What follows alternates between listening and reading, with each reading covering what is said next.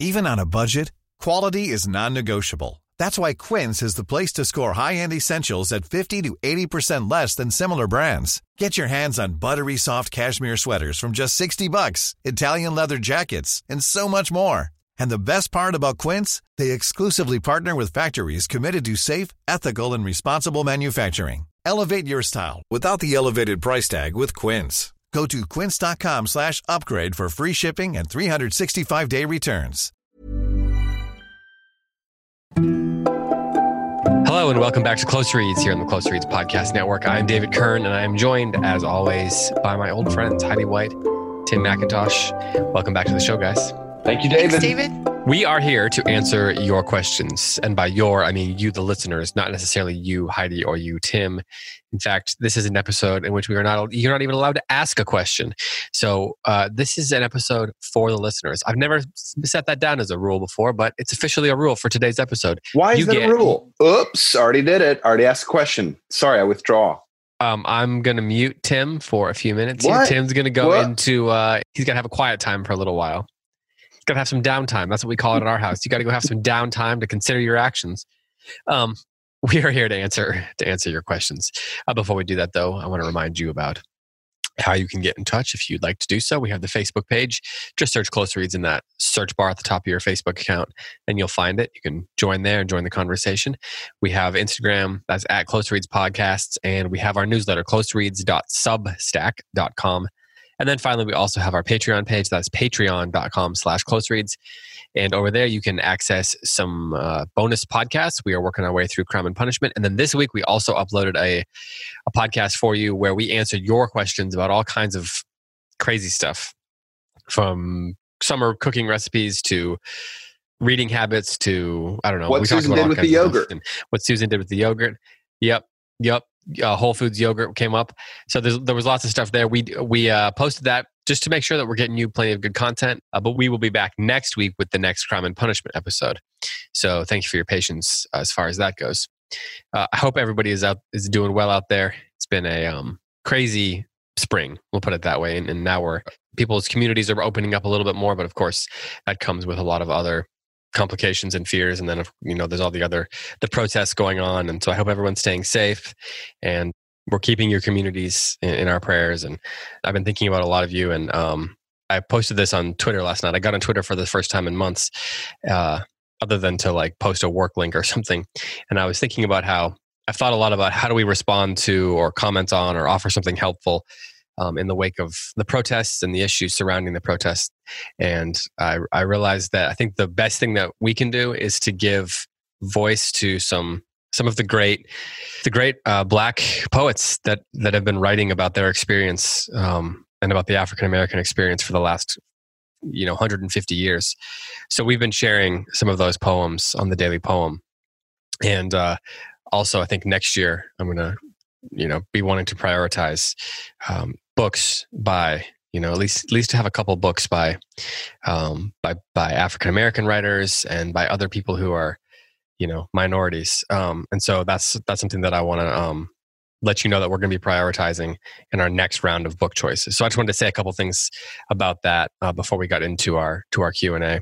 I'm a little bit skeptical about people like me getting online and commenting about this, because ultimately, people say it all the time, but I think ultimately the best thing we can do is listen. But we do have a platform, and I felt like the best thing that we could do with that is to give voice to people who are explaining and talking about the experience of of African American people and other people who are generally not given voice.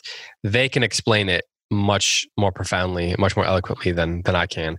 So that's why I wanted to give voice to poets like Paul Laurence Dunbar and Nikki Giovanni and Gwendolyn Brooks, whose birthday was yesterday, and Langston Hughes and Robert Hayden and people like that. So be on the lookout. We posted several already in the Daily Poem, and we'll post a few more. So just wanted to make mention of that. There is a semi-truck backing up outside the window right now, so if you're hearing honking, that's what it is.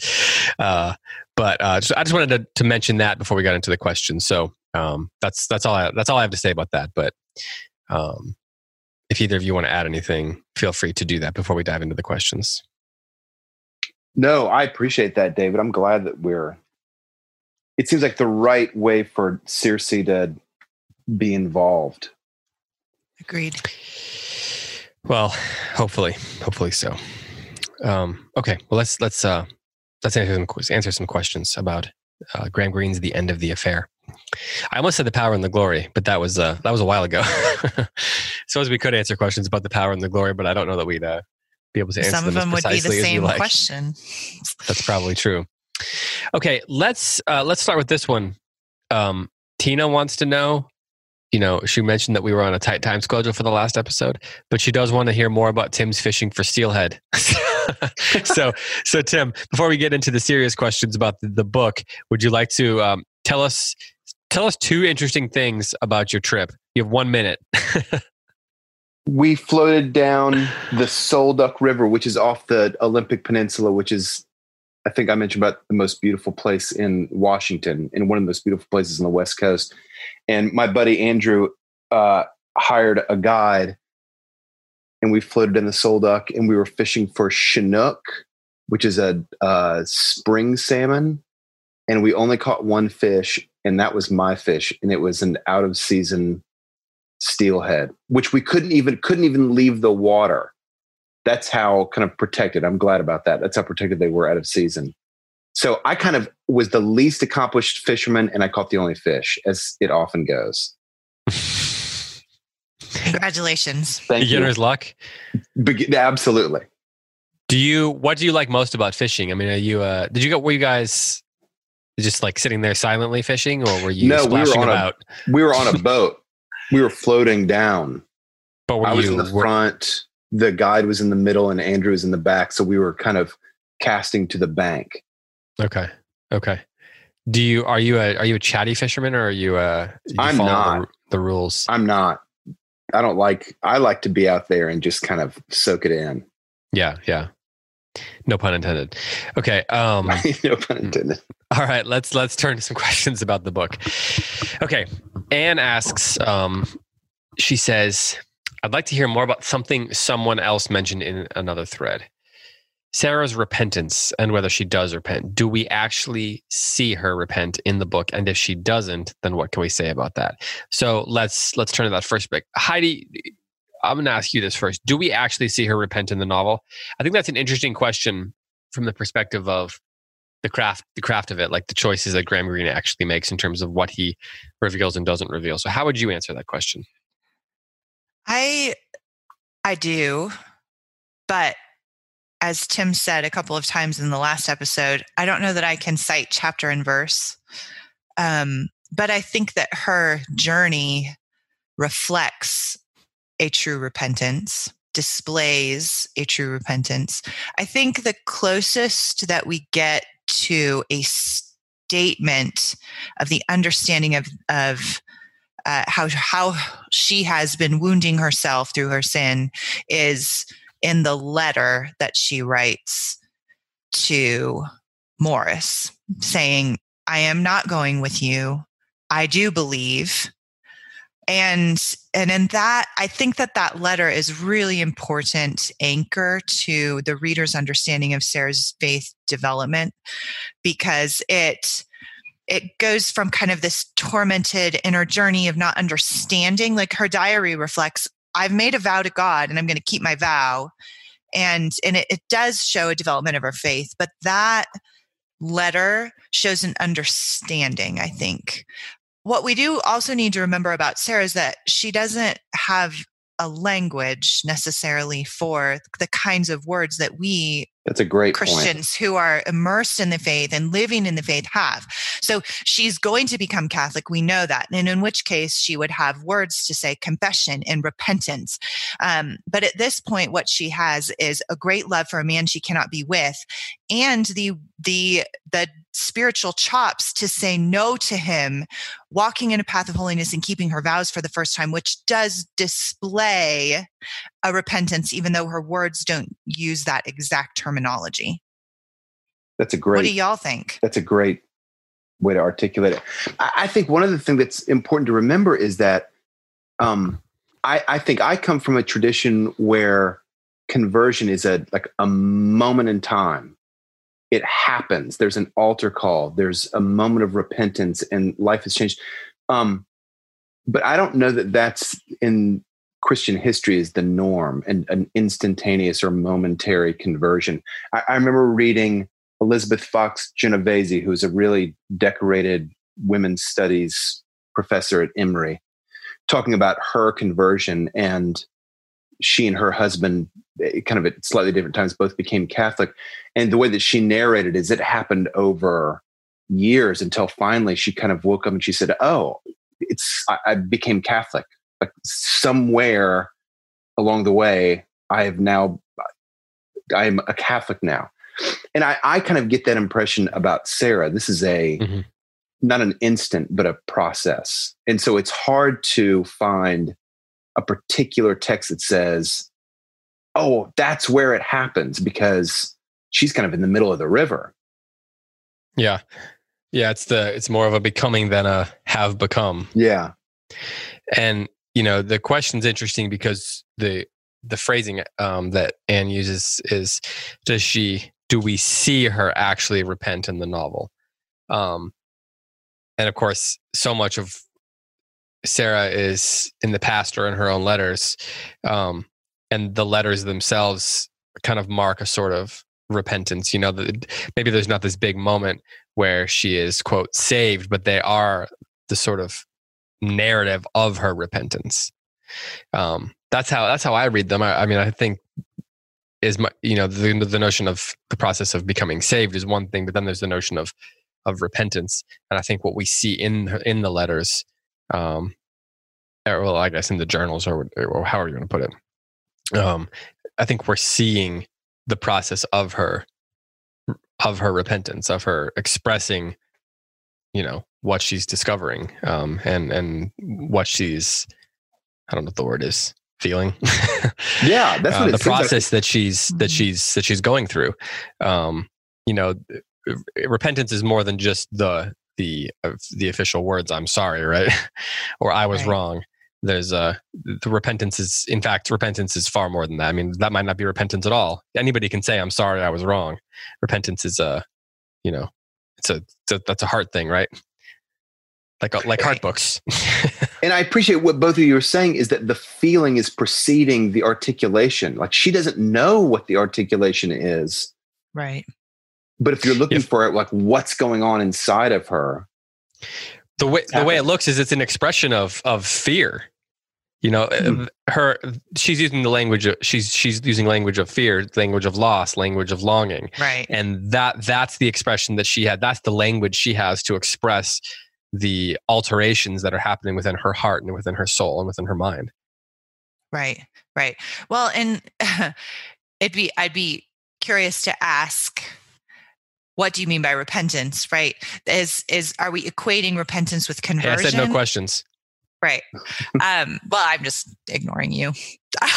Sorry. Yeah. But it's because, as Tim pointed out, even within the Christian faith, the historic Christian faith, there is an emphasis on repentance at different points. Within the Protestant tradition, there is more of an emphasis on repentance and conversion at the same time. And then within the liturgical traditions, including the Catholic traditions, you have more of a lifestyle of repentance, a way of speaking about your sin on a daily life that is, "Lord, have mercy." And I see that for sure, but I don't see that she has the language for that, but I see it evidenced in her life. And I think that the language would have caught up. But she, I don't even know if she uses the word sin in connection with her actions. She just knows, I made a vow to God and I have to keep it. And then that is the anchor point, and everything comes from that. That's interesting. That would be an interesting study. Does she use the word sin? How does she identify the dissonances, the disorders that she is feeling within herself? Does she give it the name sin at any point, or does anybody? In many ways, it feels like it's a book about the dissonances that sin creates in people who don't, believe in the notion of sin. And in some ways, it seems like it's a book about people coming to terms with the reality that sin is a thing, right. And it destroys you. I totally agree, David. And in that way, I think that's maybe one of the great, I've never been able to articulate it before till you just said that. That may be the thing I love about the modern Catholic novel. That's the thing I love about Brideshead. That's the thing I love about this, is that the exploration of sin is not necessarily sin as sin in those of us who've been raised Christians would say, I know I committed a sin. Rather, it's this dawning awareness that the thing that you're doing that you don't want to label as bad is killing you and destroying your life. And you're doing it with your own hands. Right? Like Proverbs 14:1, the foolish woman tears down her life with her own hands. And I'm not saying only women do that. I'm just quoting the verse. But that's the thing that the Catholic novel explores, is that dynamic. I don't want to call it sin, and yet it's destroying my life, and I have to stop. And in that you find God. And I love that about this novel. And so I would say her repentance is absolutely real. But she still has to catch up with that. We don't get to see her do that because she dies. What would be interesting for a word study is I suspect that the person who uses the word sin the most is the person who is ostensibly the least Christian, which is Smythe. I mean, I don't know, but I suspect he uses that word more than anybody else. To mock Maybe it. aside from the priest. The priest is a minor character, so I'm gonna say he doesn't count in my word study, so I can win. Fair enough. Proof texting, always a good way to. Yep. Okay. Let's see. Next question. Amanda asks Sarah's mom, what is her purpose in the story? She seems kind of two-faced, for lack of better words. She talks poorly of Henry, but then she asks him for money. She insists on having Sarah secretly baptized as a girl, but doesn't seem to live out her faith or even talk to Sarah about God, and doesn't seem to object much to the funeral. A couple people followed up on this. Have you guys... it seems like Amanda might be saying that there is a sort of, to use the word again, a sort of dissonance in that character for Amanda, that the purpose of it didn't become clear, and she kind of is left a little bit floating in terms of her purpose within the novel. The ends that she meets for Graham Greene. Tim, do you have any thoughts on this character? She strikes me as in the parable of the sower of the seed as the one that fell on the rocks with no soil to give it purchase. Like, she just seems sort of blown about. It seems like she has this habit of attaching herself to men. Like, every man that she meets is mean, she says. And I'm sure that once Bendrix walks away, if she's recounting him to her friend, she says, he was a horrible, mean man. Like, at some point, she's got to face the fact that, okay, you're either choosing unequivocally mean men, or there's something in you that interprets everything as meanness. Now, but what she does in the story, I think, is a little bit different than what her character is. And I'll press pause there. Why? I wanted to give somebody else an opportunity to weigh in. Okay, well, I'll weigh in, and then you can say your thing and say if I said your thing. So in the story, she does a couple of things. She does provide she does tell us about the baptism. That's her main craftsman. That's her main textual purpose within the story. Now, then, if let's say you're Graham Greene, then you have to give this woman some kind of personality, right? Her job is to bring in this sacrament. But you have to give her some sort of personality. And if I were Graham Greene, I'd think I would like this mother to, in the short amount of time she's taking center stage here, to explain Sarah. So she gives Sarah a psychological realism, right? She's Sarah was raised without a father. She was raised with a series of men in and out, but also a mother who was a little bit of a con woman, but bad at it.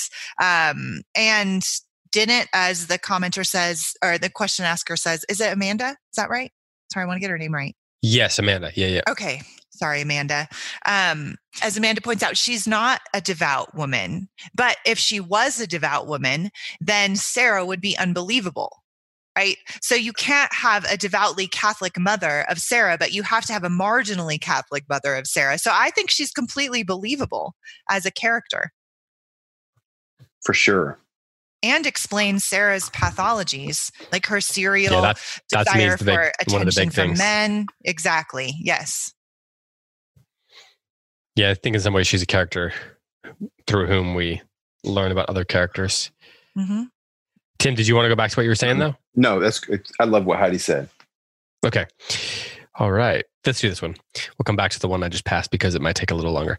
Sarah asks, are there any great Protestant novels? I love Brideshead and End of the Affair, despite the quibbles I may have as a theologically conservative Protestant. At the same time, I can't think of a Protestant novel, other than Gilead perhaps, that isn't written from a theologically liberal perspective. Obviously, we are quite a diverse group here. A couple people followed up on that as well. Anything come to mind for either of you?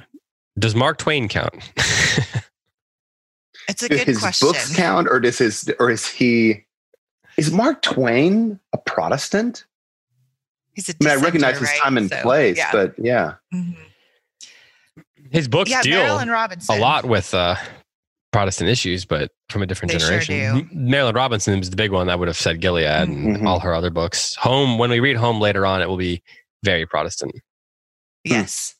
Well, and she's intentionally writing. And when I think of the Catholic novel, what we're talking about is one that's intentionally exploring the Catholic way of viewing the world within the novel. So we're not just talking about novels written by Catholic authors.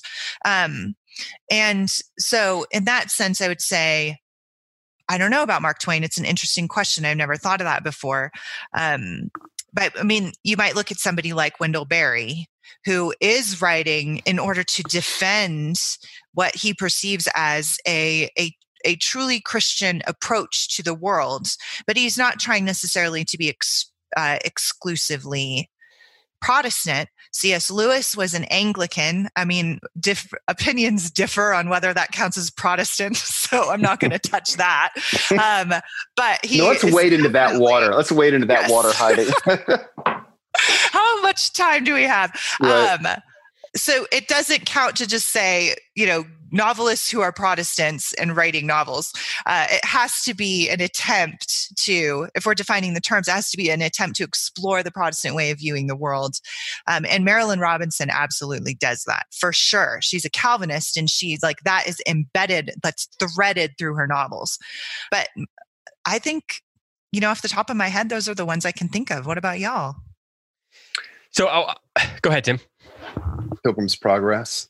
Yeah. I mean, it is like the great, it's probably the great Protestant novel. And I think even in that book, you can kind of see part of the reason why, part of the difference between Protestants and Catholics. That book is very allegorical. And I understand some of C.S. Lewis's work is allegorical also. But I think that in a very different way. And I think that Protestants struggle to write compelling novels, maybe for the same reason they struggle to put forward really viable political philosophies in the last 300 years. But that's another story. And I wonder if it has something that we can see part of the alternative within the End of the Affair. Sarah's preoccupation during what we'll call her conversion, her preoccupation with the physical, like the actual manifestation of the stuff of faith, Jesus on the cross, the crucifix in the church, water and blood and earth. I mean, these things she can put her hands on them. And in an allegorical novel, the kind of detritus of experience is less important, right? Because you're kind of dealing with grand ideas. But I think in a non-allegorical novel, something that comes closer to realism, the actual physicality of faith is crucial to telling that story. And I think it's part of the reason why most of the names we remember among great Christian novelists of the last 150 years, at least in the West, they're mostly Catholics, because I think that Catholic kind of, I don't know what you would call it, theology of the body and of the physical world it's much more pronounced in my experience than in the Protestant vision of the world. I can kind of get away with saying all these things because I have like such deep Protestant roots that I feel like I can, I don't know, be a little bit critical. I hope I'm not being overly critical. Yeah. If anything by John Updike, Little Women is a very Protestant novel. There are lots of this. I mean, the entire everything from the Puritan period, like the Scarlet Letter, all that stuff. That's very Protestant. But I really recommend you check out. You were shaking your head. Well, Nathaniel Hawthorne was a Catholic. Well, yeah, that's why I was literally just about to say it just depends on what we're talking about here. Because are we talking about novels that are written by Protestants? Or are we talking about novels that talk about the Protestant world? Right. I guess that's a great point, because I guess I was thinking of the great Protestant novel as being one that would explore, but defend the Protestant way of viewing the world. And Nathaniel Hawthorne was incisively critiquing it. But I might, your point's valid, because I might be wrong on that. I might be defining that wrongly in my head, because or maybe it is an exploration of the Puritan mind. Right. Which that's kind of what I was getting at. So good point. I would recommend that everybody go check out on this topic. Books and Culture 5 years ago published an incredible essay called "The Novel as Protestant Art." Huh. It's by Joseph Bottom, who's one of the best. Oh, he's great. Literary critics I think around. Books and Culture is now defunct, but was edited by my friend John Wilson, and this is one of the best, my favorite things anyway, that they published. And this is the first paragraph. So here's a proposition: the novel was an art form, the art form of the modern Protestant West, and as the main strength of established Protestant Christendom began to fail in Europe and the United States in recent decades, so did the cultural importance of the novel. So he ties the idea of the novel to and Protestantism together, very uniquely together. And so it's a long essay with lots of titles, lots of other books. You could build your own bibliography if you want to. I think on the Books and Culture website, it's 12 pages or something like that, or you can make it one long page. But there's plenty of information there if you want to explore this topic a little bit more. So I highly recommend that. Anything else you guys want to add before we go on to the next question? That's a great resource, David. That is great. I'm really interested in this question. I was glad she asked. Yeah. I've been thinking about this, and I wish there was more. So if anybody wants to write a great Protestant novel, I would read it. Or maybe almost all novels are Protestant, and then that's what makes the Catholic novel unique. That's an interesting point of view. I want to say go on, ... but... Oh, we don't have time. It's not that kind of an episode. I know. Yeah. Okay. Tracy asks this. Everyone who came into contact with Sarah seems to get a miracle except Henry. Why is this? I love this question. I was a little stumped by it. Unless David is right about his comments last week. And the miracle, and Henry's miracle, is the restoration of his peace through making peace with Morris. And that is his path to salvation. I will have no comments on whether my comments last week were correct. Why not? My David? take is true. I made my comments last week. I don't need to, don't feel like I need to. This is a great opportunity to gloat. Well, she didn't say they are. She just said they might be. If they were. This is how I carefully made the case phrased last that. week. You totally convinced me. I've converted. You've repented. It Yes. was a Lord, process. have mercy on me, a sinner. Forgive me, my brother in Christ. So, Tim, where do you stand on this then? I'm not particularly on whether I'm correct, but whether Henry gets a miracle. I'm a little less convinced. Yeah. I found your argument last week compelling, but my conversion is a slower process, I think, maybe than Heidi's is. You haven't repented of the error of your ways. I haven't repented the error of my ways. Well, I don't know that. I think part of it depends on how we define miracle. I mean, the other miracles are much more blatantly they're much more obvious. Henry doesn't have a mark on his face wiped away or isn't returned from death or the brink of death. So it's at least it's much more subtle. But if that's true, she says, so her question is, why is this? So everyone who comes in contact with Sarah seems to get a miracle except Henry. Why then, even if we accept the notion for the sake of conversation that what I described as what's happened to him is a miracle, it's still more subtle. So why then is Henry's experience why is he left out? Yeah, why is it not as direct as the other characters? well, Morris's miracle is internal, right? I'm assuming we're talking about separating him from the girl. Is that his miracle? Well, but I mean, I think there's also the miracle that she prayed and he lived. Oh, well, She thought he that's was dead. definitely very dramatic. So, yes.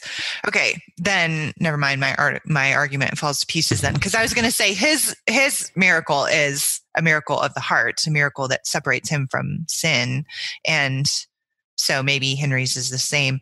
But if being raised from the dead is his miracle, then that argument goes right out the window. So, Maybe people aren't limited to just one single miracle in the Graham Greene universe.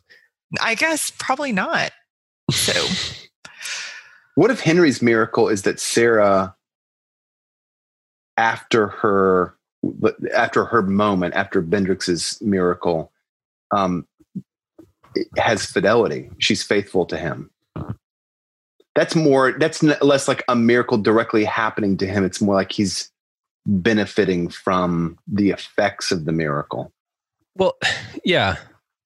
I mean, it's clear that he seems to be changing. Like he recognizes, Yes. he repents of his own failures as a husband, and I mean, is that not miraculous? well, he has such a Have your eyes carefully open. ordered world. Isn't that the whole point of Henry? That he's so cautious. He never has any problems. He doesn't need any miracles. Like he's like so put his life within these narrow parameters, and he's made his world so small, right? And that's the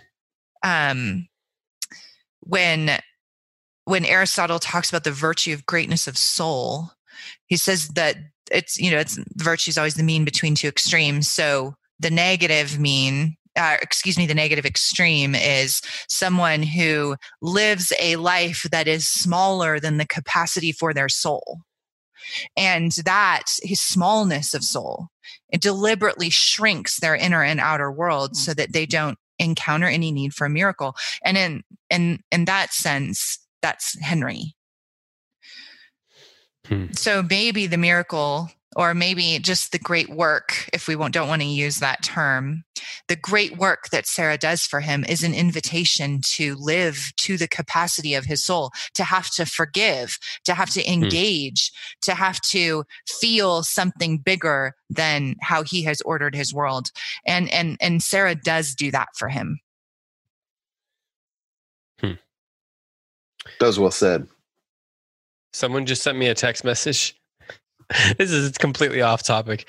I'm excited about it. Someone just said the text message, I got this in the mail. Do you want it? And it's $100 wine voucher for some wine company. Yeah, I get those a lot, and people do give me those because I do drink a lot of wine. So You should take it. Anyway, I was like looking at the questions, and as I'm sitting there looking at this question, trying to find this question, I got asked if I want a wine voucher. Okay. Greatness of soul. Next question. Why do y'all pronounce it Morris versus Maurice? Lindsay wants to ask this. That's a David Because we think question. we're British. Right. Quite so. Pinky's out. Could you say, Pinky's could out. you say more, Tim? I like that Tim is talking in like a Could I say Morris? more or less a Cockney accent, but then he sticks his pinky out like the Queen, who does not speak in a Cockney Yeah, I accent. know. I am a little bit Cockney. Morris, could you pass the biscuits, Morris? It's very Cockney. You're doing great. David, is that the reason why we say Morris instead of Maurice? I think it's just pronounced Morris. It's the British way. Yeah, the British. I think that's how I Googled it. Also, I know Morris Manning, and his name is spelled Maurice, but he says Morris, and he said it was an English thing. So before I met him, I didn't know that. So I don't know. Maybe we're wrong for all I know. No, Colin Firth pronounces it Morris. We're right. In the audiobook? Yeah. Oh, well, if Colin Firth pronounces it that way, then, I know. I'm going to stick with it. Absolutely. If Mr. Darcy pronounces it that way, then that's obviously the way to pronounce it. Exactly. Okay. Aaron asks, I would love to hear a conversation about the dinner with the priest. He is so painfully uncharismatic and comedically so. Henry's attempt at small talk centers around how much poverty and immorality there is in the neighborhood. I found myself wishing that he could be more of an influence for these two men, but Bendrix was especially bound to hate him no matter what, so maybe it was better that he was so flat. Or was the priest just weary of all these cynics? I wonder what Green was intending to do here, though. Something along the lines of, I love Jesus, but sometimes I don't like his friends. She puts that in quotation marks. Susan asks, was following up on the question as well. So I'll share her comment on it after I hear from you guys on this. What do you think about this? I remember I had the same feeling as Aaron, where you want him to be a little bit more aggressive in a sense. You want him to try to point out the error of people's ways, and you want him to say, yeah, well, you're thinking about this all wrong, and that's silly, and all those sorts of things. But he doesn't do any of that. So where do you fall in his character? How do you go first this time after Tim went first on the mom character? If I recall correctly. So he is the priest. We're going to only get the priest from Morris's point of view. And as Aaron points out, Morris is bound and determined to hate him. The priest is the enemy. The priest is the embodiment of the threat. In some ways, the priest is the representative of the lover who has stolen Sarah away from him in every conceivable way, not just her heart, but now her body. And I think the priest does say a couple of fairly wise things, but mostly his appearance, he seems like he's trying to control himself, right? Trying to not lash out at Morris and Henry. There's kind of this contained, weary, defensive posture that the priest has, knowing he's coming into hostile or enemy territory, and he's just trying to like hold his own there. But he's not this, wise presence who's going to fix everything and say the things that put him on the conversion, because the emphasis of the conversion needs to be on Sarah. And so in some ways the priest is tangential in every way to, so he needs to be neutral at best, I think, in order to carry the story forward. I agree with that. And isn't it kind of in keeping with the whiskey priest from The Power and the Glory? I mean, the whiskey priest is stripped almost completely of any sort of virtues that we would want out of Christ's representative, except the whiskey priest kind of keeps going. And I wonder if Green, these are the only two books of his that I've read, but I wonder if this is a way that Graham Greene kind of sees the figure of the priest operating. It's not, there is no charisma that makes the priest legitimate. It's this role. It's this role that he plays within the Catholic Church. It's the sacrament, right? It's the sacrament. The fact that he administers the sacrament and is like God's representative on the earth. That's the source of his authority. It's not his charisma, his powerful rhetorical skills. So Susan comments on this. Actually, I'll share her comments. This is Susan Johnson. Yes, Johnston. Yeah, with the yogurt. Yeah, if you've listened to the bonus podcast over on Patreon, you'll know that Susan is a very wise woman. She took all of Whole Foods yogurt supply. I think that was what we concluded. Susan wrote, "I was wondering this too. A big theme in The Power and the Glory was the power of the sacrament of ordination, how the ability to celebrate the Eucharist was not dependent on his personal holiness. My husband and I were saying that if we had a criticism of the end of the affair, it would be that he might go a little too far in his view of the power of baptism. I'm not sure, but he might. I wondered if the priest had to be kind of awful in the case of a serial adulteress. It had to be perfectly clear that she was not personally attracted to the priest, but only to his church." So I thought that's an interesting take. But also, like, yeah, the idea that he's, the sort of, what's the word, efficacy, I guess, of the role of the position is not tied to the charisma of the individual, because the role transcends the individual giftings of the person. Walker Percy's books are interesting because they do something very similar. There oftentimes is a priest will show up in the book. I remember, I think it's The Last Gentleman. Boy, Walker Percy just does a number on the poor priest. He has a wandering eye. He's completely uncharismatic.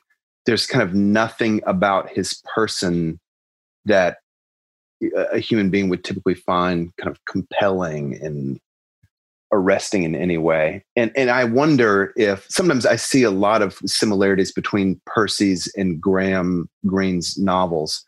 And I wonder, Percy coming a little bit later, if Graham Greene was an inspiration upon him and if he kind of used some of his materials in his own book. Just an idea. I would bet so. And we're going to talk about Walker Percy later this year. And that may come up. Okay. This is from Fern. She says, "I keep reworking this question, trying to figure out what is bothering me.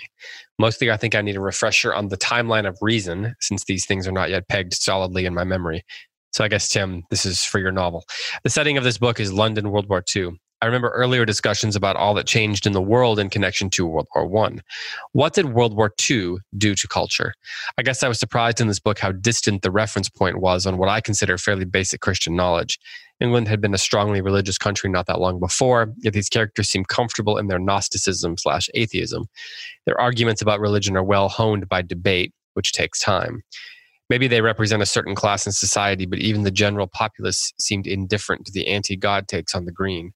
There was no Mrs. Lind going home gasping, "What is this world coming to?" Not that she fits into the storyline. I guess I'm wondering, does religious consciousness die out of society at large in the 25 years between the world wars? Which of the many puzzle pieces of world history am I missing today? That's penultimate question there, Tim. I'd love to hear from you on this. Hi to you too, but Tim first. I think that's a great question because Churchill during World War II was talking about the fight against the Nazis as being a fight to preserve Christendom. So I think, sorry, what is her name again? The person asking the question, David? Fern. Sorry, I should remember that. Sorry, Fern. So I think Fern is right. I don't think that like Christianity has just sort of been stripped off of England prior to World War II. Otherwise, Churchill, I think it would make no sense for Churchill to say, this is a fight for the future of Christendom. That word still has purchase in some way in World War II. So my suspicion is that Graham Greene is writing about a certain segment of society, maybe a more elite segment of society, more literary segment of society. And I wonder if the I don't know how do I say it. The power of Christianity has diminished there more so than it has among maybe the broader populace. That's interesting. I was thinking also about how during World War II, C.S. Lewis's lectures aired on BBC, I guess, or on the radio at least, and a lot of what we now know as Mere Christianity was, if I'm not mistaken, public speeches that he gave either on the radio or whatever, and they became fairly popular and were meaningful to people. And so during times of great crisis, it seems that people often will turn to things like this. And so I wonder if in some ways this is a book about that process, how sometimes during times of great crisis, such as the world wars, it's like that, the cultural crisis in the microcosm of these individual lives. Heidi, go ahead. Well, and again, to draw attention to the Catholicism of the novel, that there is a sense in which the 20th century Catholic novel understands that the sacramental way of viewing the world is a dividing line between people who can claim Christendom and mean it in a cultural sense, and people who are really engaging with the wrestling with God. And the Catholic novel demands that on an individual and an existential level. In some ways, it is taking that kind of more universal change in the world and putting it within the hearts and the souls of the characters, and saying, if this is true, if the Christian claims are true, this is what it demands of you personally. And that asks quite a lot of the modern mind, even in the middle of the 20th century, even when Winston Churchill was saying, we're fighting for Christendom, and people were vigorously nodding along with C.S. Lewis, there is still a sense in which in the middle of the 20th century to say baptism is a sacrament that will define the rest of your life, that's a big ask to the modern mind. I wonder, Heidi, also if Catholic novelists at this time are more, how do I articulate this? They recognize that the call to repentance and the call to conversion is how do I say this? It's a minority report. Yes. Because Catholicism, I think even in the 20th century, like well into the 20th century, if you were a Catholic living in England, you couldn't hold public office. Right. Like there's a very strong anti-Catholic bias. The Church of England is the mainstream church. And I think the Church of England kind of played a very similar role to what the Protestant and Catholic churches played in Europe, and that you were born and baptized into them. That doesn't, it was a cultural distinction, or it was a cultural tradition and habit more than anything else. So anyway, to be a Catholic in England at this time is to be, you were not kind of part of the cultural mainstream. And so the choice to become baptized into the Catholic into the Catholic Church was a hard decision. That was a decision to kind of dissent from cultural norms. Right. Yep. And there is a sense in which the Church of England was keeping up with the times. I say that in air quotes, but they were fully engaged in the political maelstroms of the day, whereas the Catholic Church was, as you point out, it was a dissenting church in England. And so the Catholic novel is always pointing out that existential dividing line for the soul. And that has implications in the larger world, but he's kind of staying in that first circle of let's talk about the soul. For the sake of time, I'm going to move us on. I want to get to a couple more questions here that I think people will be disappointed if we don't talk about. Sally asks this. I wonder what to make of Morris and Sarah's use of the word love. Love is, I believe, made up of a lot of small hours and days and joys and sorrows that give depth and breadth to the commitment made between a husband and a wife. For them to say they love each other seems so much seems really shallow. Grand passion at best, just lust at worst. What do you guys think about this? Heidi's over there smiling. Heidi, what do you think about this? I think that I think that an understanding of the various different kinds of love. I know that that's pretty popular now. People understand that there's, that there was 4 words for love in the Greek, and that they kind of represent different types of ways to love. And in that sense, I think the question is getting to the heart of, does an erotic love count as a charitable love? And I think at this point in culture, we've gone, especially within Christian culture, we've gone a little bit maybe too far on the extreme of saying that they're divided, right? It used to be that people just thought, if I have an erotic love, then it will carry me through my whole life. And then you find out 10 years into marriage or friendship or whatever different relationship you're in, that it's actually hard. And we're confused by that. And now I think we've kind of gone the other way, in which people have divided those things too much into saying an erotic love can't be a charitable love. And I think that's wrong. I think that they can. So I think that they have a grand passion. They have eros for sure.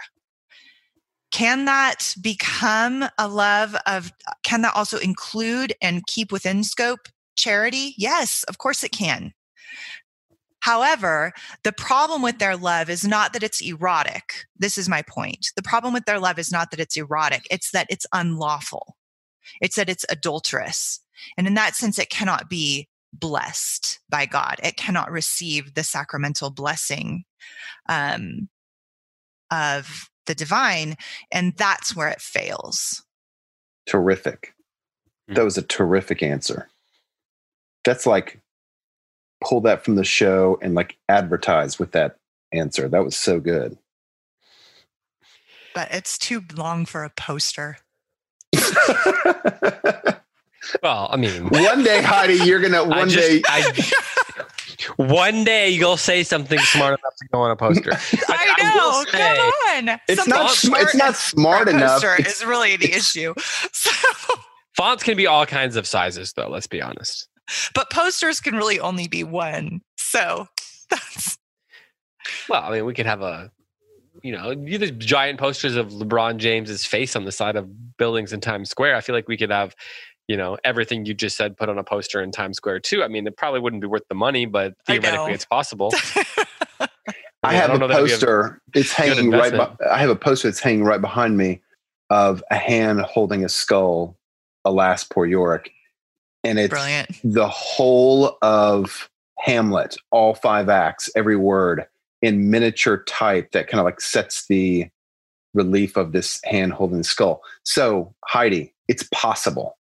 It's possible. If Circe would just show no one would read that, but I think it's on Circe to just show a little bit of artistic ingenuity.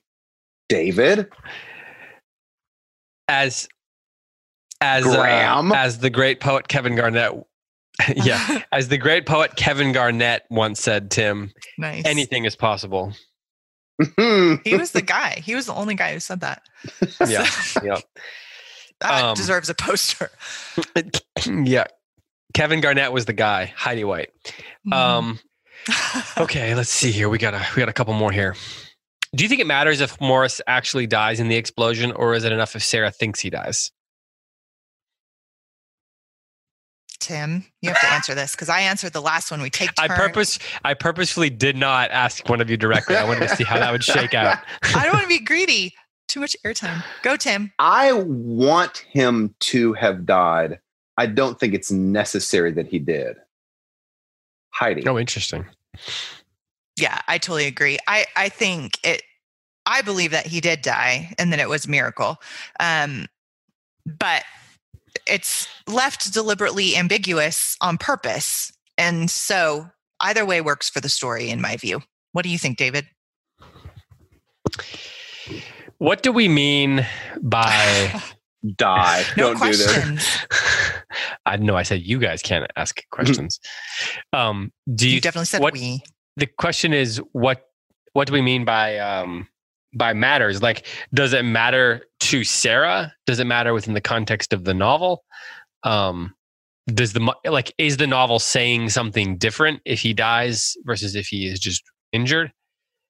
I actually think that is a fascinating question. Mm-hmm. If he has died or if he's just injured, is the novel ultimately then necessarily saying two different things? And I don't have an answer to the question. I just think it's an interesting follow-up question that would be an interesting really is topic of discussion. I kind of think maybe it doesn't. Go on. You kind of think it doesn't. Just to Sarah, I think UPS guy just came in. Oh. I'm not in the studio. The studio's not set up because we haven't been here, but I had to come to the office, and the UPS guy just came through. Man, this is a tough question, actually. What makes it so tough? Well, one thing is my computer's about to die. Hold on. What about this, Heidi? What if Morris died, the book is a story about God's miraculous intervention in human affairs. If Morris did not die, then the book is about Sarah's volitional choice to keep a promise that she made to a God that she did not yet understand and follow through on it. Right. I think that's what makes the question really fascinating, because I have only thus far in my life talked about this book with other Christians. I've never talked about this book with anyone who's not a believer. And I am dying to. I'm just like, who do I know who's a reader, who's not a Christian, who will read this book and tell me what they think about it? Because in that case... Well, I mean, 100 years of book critics. Right, but I mean talking to. You can talk to book critics. Great. Get me in touch with a couple of them. And I didn't say they would answer back.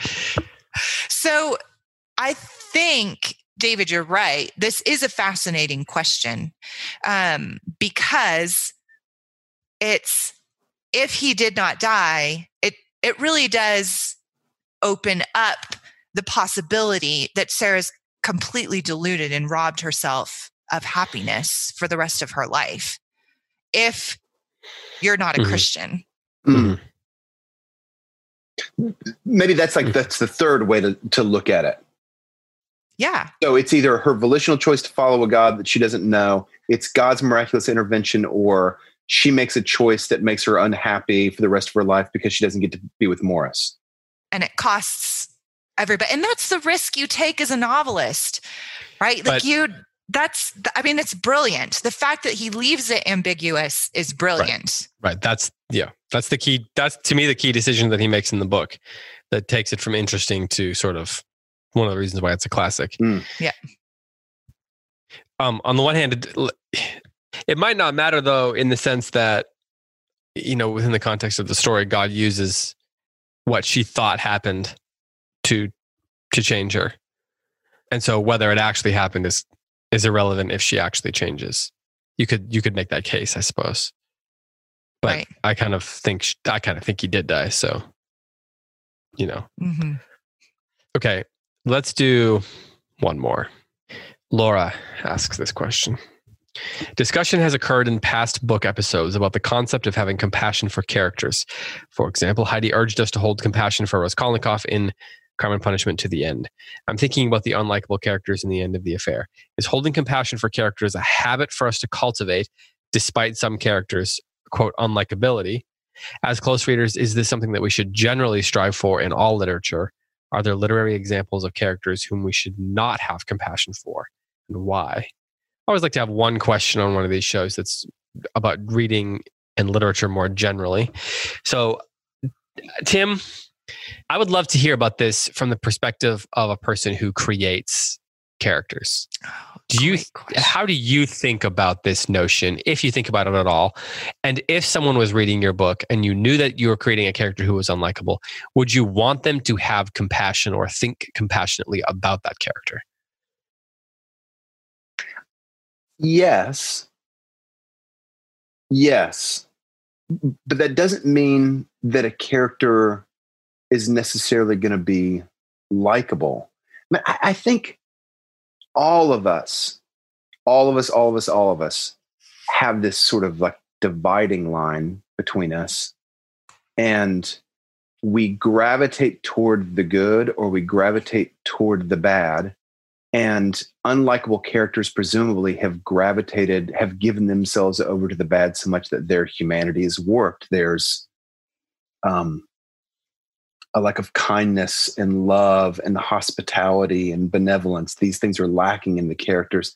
But I think that every single person that we meet in the street is fighting that interior battle. And so I think that if we can, literature, it seems like, is an opportunity to hone the craft of compassion for everybody, even those people that are just, we find despicable, haughty, seemingly having no redeeming qualities. They still do. They still do. It's really hard to recognize it, but they've made, as all of us have made, like a series of choices, sometimes small, sometimes large, that have taken us toward kind of like effacing our true humanity. And as difficult as it is to show grace and compassion to those people, that's what we want for ourselves. And I think literary characters are an opportunity to hone that and practice that. I can't think of a situation that we shouldn't have compassion on either characters or people, with the caveat that compassion does not absolve or take away the responsibility of having right judgments. And I think literature is a training ground, or a safe way of practicing carrying both of those things, having right judgments and having compassion, because there's not much at stake there. Your response to literature is your own. It's your own. It's not going to cost you necessarily a relationship, or it's a place where you can safely learn how to do both. And I think that that's one of the great values of literature, especially to a child. They read something, like Anne of Green Gables, which teaches them how to see, Mrs. Lynde as a person, not just somebody who won't let you climb her apple tree, right? And so I really can't think of a situation in which you shouldn't have compassion, even on the villains, even on those who are, even in a story, those who are lost or condemned, which again doesn't mean you don't have right judgments on those characters, and rejoice when they experience the justice of their actions, and find a sense of rightness in the fact that at the end of Macbeth, the stage is littered with dead bodies, because he was wrong. But it doesn't mean you shouldn't have compassion on him. I think that's one of the things that literature asks us to do all the time, and we should do it. That word compassion, I suspect it's Latin. It comes from the Latin. And I suspect that the roots are cum with passion, probably similar to what our understanding of passion is, with slight differences.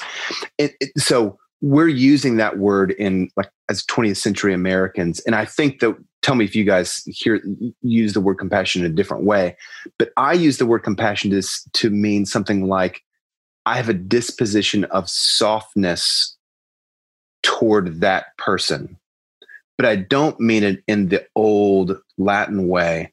I am coming alongside their passions and I am sharing I want to have the same passion as them. I suspect that's what the early definition of the word was, which is not what we're arguing. Heidi's right. There's a discernment that's kind of mandatory. It's mandatory in having an affection for a character that we don't find virtuous. Right. Well, and there's even a difference between likability and compassion on characters. There's a certain type of character in a novel that I don't really like. I have a hard time. And somebody like, and I'll give you an example, somebody like Marianne in Sense and Sensibility, which is probably because I'm kind of like her if I just let myself go unrestrained, I would definitely go down the path of Marianne. And so I see her and I don't respond with compassion. I just naturally don't really like her that much, even though that's not a requirement of reading the novel. She's not a bad guy in the novel. She's just a character. She's a beloved character. And I'm like, oh, I don't really like that girl. But that's a problem with me. Right? And I think that's the thing about reading is you when you encounter that, you say, is this a me problem? Is this a book problem? Almost all the time with me, it's a me problem. Yeah. I think that, how people, we all talk about how books change us. They reveal things about us about ourselves that changes us, not necessarily because the book is the didactic, but that one of the things that happens to us as we read is we begin to see ourselves. And I think that the reason that happens is because we recognize how we are responding to other characters. I think that that's the big thing that's the way the literature works on us, is it shows us what we think and feel about characters. And that's why I think that the most important thing in any kind of story or play or whatever it is ultimately comes down to characters. If the characters are thinly drawn, if they're poorly drawn, if they're not, shall we say, real, to use a very loose term, then we are not going to be able to see ourselves. We can't see ourselves as clearly. And that makes it less meaningful. It makes it's a lot less likely to become a heart book for us. That's why I think why books become heart books for us. It's rarely is a book a heart book just because of the action of the story. That's right. It's almost always because of the characters, and because we recognize something in ourselves positively or negatively in those characters. Absolutely. I love books that have action in them. I love genre fiction. I love stuff like that. But the ones that sort of transcend genre because of the characters that are in them and the complexity of those characters and the way that we can see ourselves in those characters. Not because, and I want to be careful about this, it's not a didactic thing. It's a thing that we as readers just it happens without us trying to, without the author trying to make it happen. The author tries to create good characters, and the nature of experiencing art is that we recognize something of ourselves in those characters. It doesn't happen with every book, but when it does, it then often becomes either a book we love or a book we hate, a character we love or a character we hate. And it's usually because we see something in ourselves positively or negatively in those characters. Yeah, well said. Well, we should wrap this up. Anything final you guys want to add? This is the end of the affair. This is our last chance, not forever, but on this podcast to talk about the end of the affair. Next week, we're going to be moving on to Frankenstein. We have Karen Swallow-Prior and Josh Gibbs jumping on that. And then we're also going to be continuing on with our conversation on Crime and Punishment. And of course, Tim, you've got the Coriolanus series with Sarah Jane Bentley, which is going to drop in the not too distant future as well. So there's lots of great content, but this is your last chance to talk about this book on this podcast, unless we bring it up again in a future show. Tim, do you want to go first? I don't have anything profound to say. I'm glad that I read this book in my youth, but this is an adult book. I was not mature enough to recognize how powerful and insightful this book was when I was 22. Glad I read it, but much more glad that I read it today. Yeah. I think that I'll confess I was a little bit nervous to do this because I love this book so much, and I didn't know how it was going to go over. It's about an affair, and I was really moved by the engagement and the response within this reading community on the Facebook page and emails, and how many people just were willing to enter into the messiness of it, and without dismissing it as, right off the bat immoral or whatever, but to engage with it. And I just want to say that was meaningful to me personally, and I think speaks to the maturity, and the spiritual maturity and the literary maturity of this community. And I'm just so pleased to be a part of it. Tim, what was that? That was a little dance. Just like what Heidi was saying. You're kind of just in the spirit of what she was saying? I was in the spirit. Okay. What do you think about having finished the end of the affair? I think that's another notch in the old Goodreads belt. I don't know what I just said. Yeah. Cross that off the list. No, I enjoy these conversations. I find Graham Greene, the sort of the subtext of Graham Greene's work to be so compelling for conversations. So we'll have to come back. Maybe one day we should read one of his not entertainments per se, but maybe read well, you didn't like Our Man in Havana, did you, Tim? No. What's the Brighton Rock or something like that? Rock. Oh yeah. I haven't read it. That would be an interesting one to read in a couple of years or something. But yeah, I mean, you guys are right. I mean, the audience, the community always makes the conversations better. Yes. We kind of talk about things to some degree. We do try to appeal to you guys who are listening, but also there's a degree to which we kind of just have to follow where conversation leads. And so that can be a little self-serving most of the time, but you guys always complete or continue the conversations in such an interesting way that sort of anything we start, you guys tend to what's the word? Enliven, tend to bring to fruition, make more complex. I don't know. Just look up a thesaurus. Somebody just look up a thesaurus and, post some things on the Facebook group. So yeah, and thanks to everyone who sent in questions. As always, the questions were challenging and interesting and, worthy of spending some time with. Like I said, we'll be on to Frankenstein next week. If you have not listened to Tim and Heidi talk about As You Like It, one of my two favorite of Shakespeare's comedies, if not my favorite, one of the two, then definitely check that out. And as I said, we're going to be diving back into Crime and Punishment. We're recording a new episode next Monday, I think, right? And so that'll be up shortly thereafter that. And be sure to check out the bonus Q&A that we did. We got lots of content. We've got some things in the works.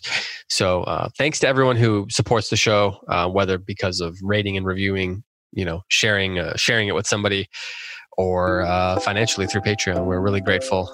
Couldn't do it without you guys. So that's it. You guys want to add anything? This is your last chance. Not forever. Sorry, but, last chance. It's your last chance on this episode until next episode. Last chance. Yeah. All right. Well, I'll take that as a no. Okay. For Tim McIntosh and for Heidi White, I'm David Kern. Thanks so much for listening. Until next week, happy reading.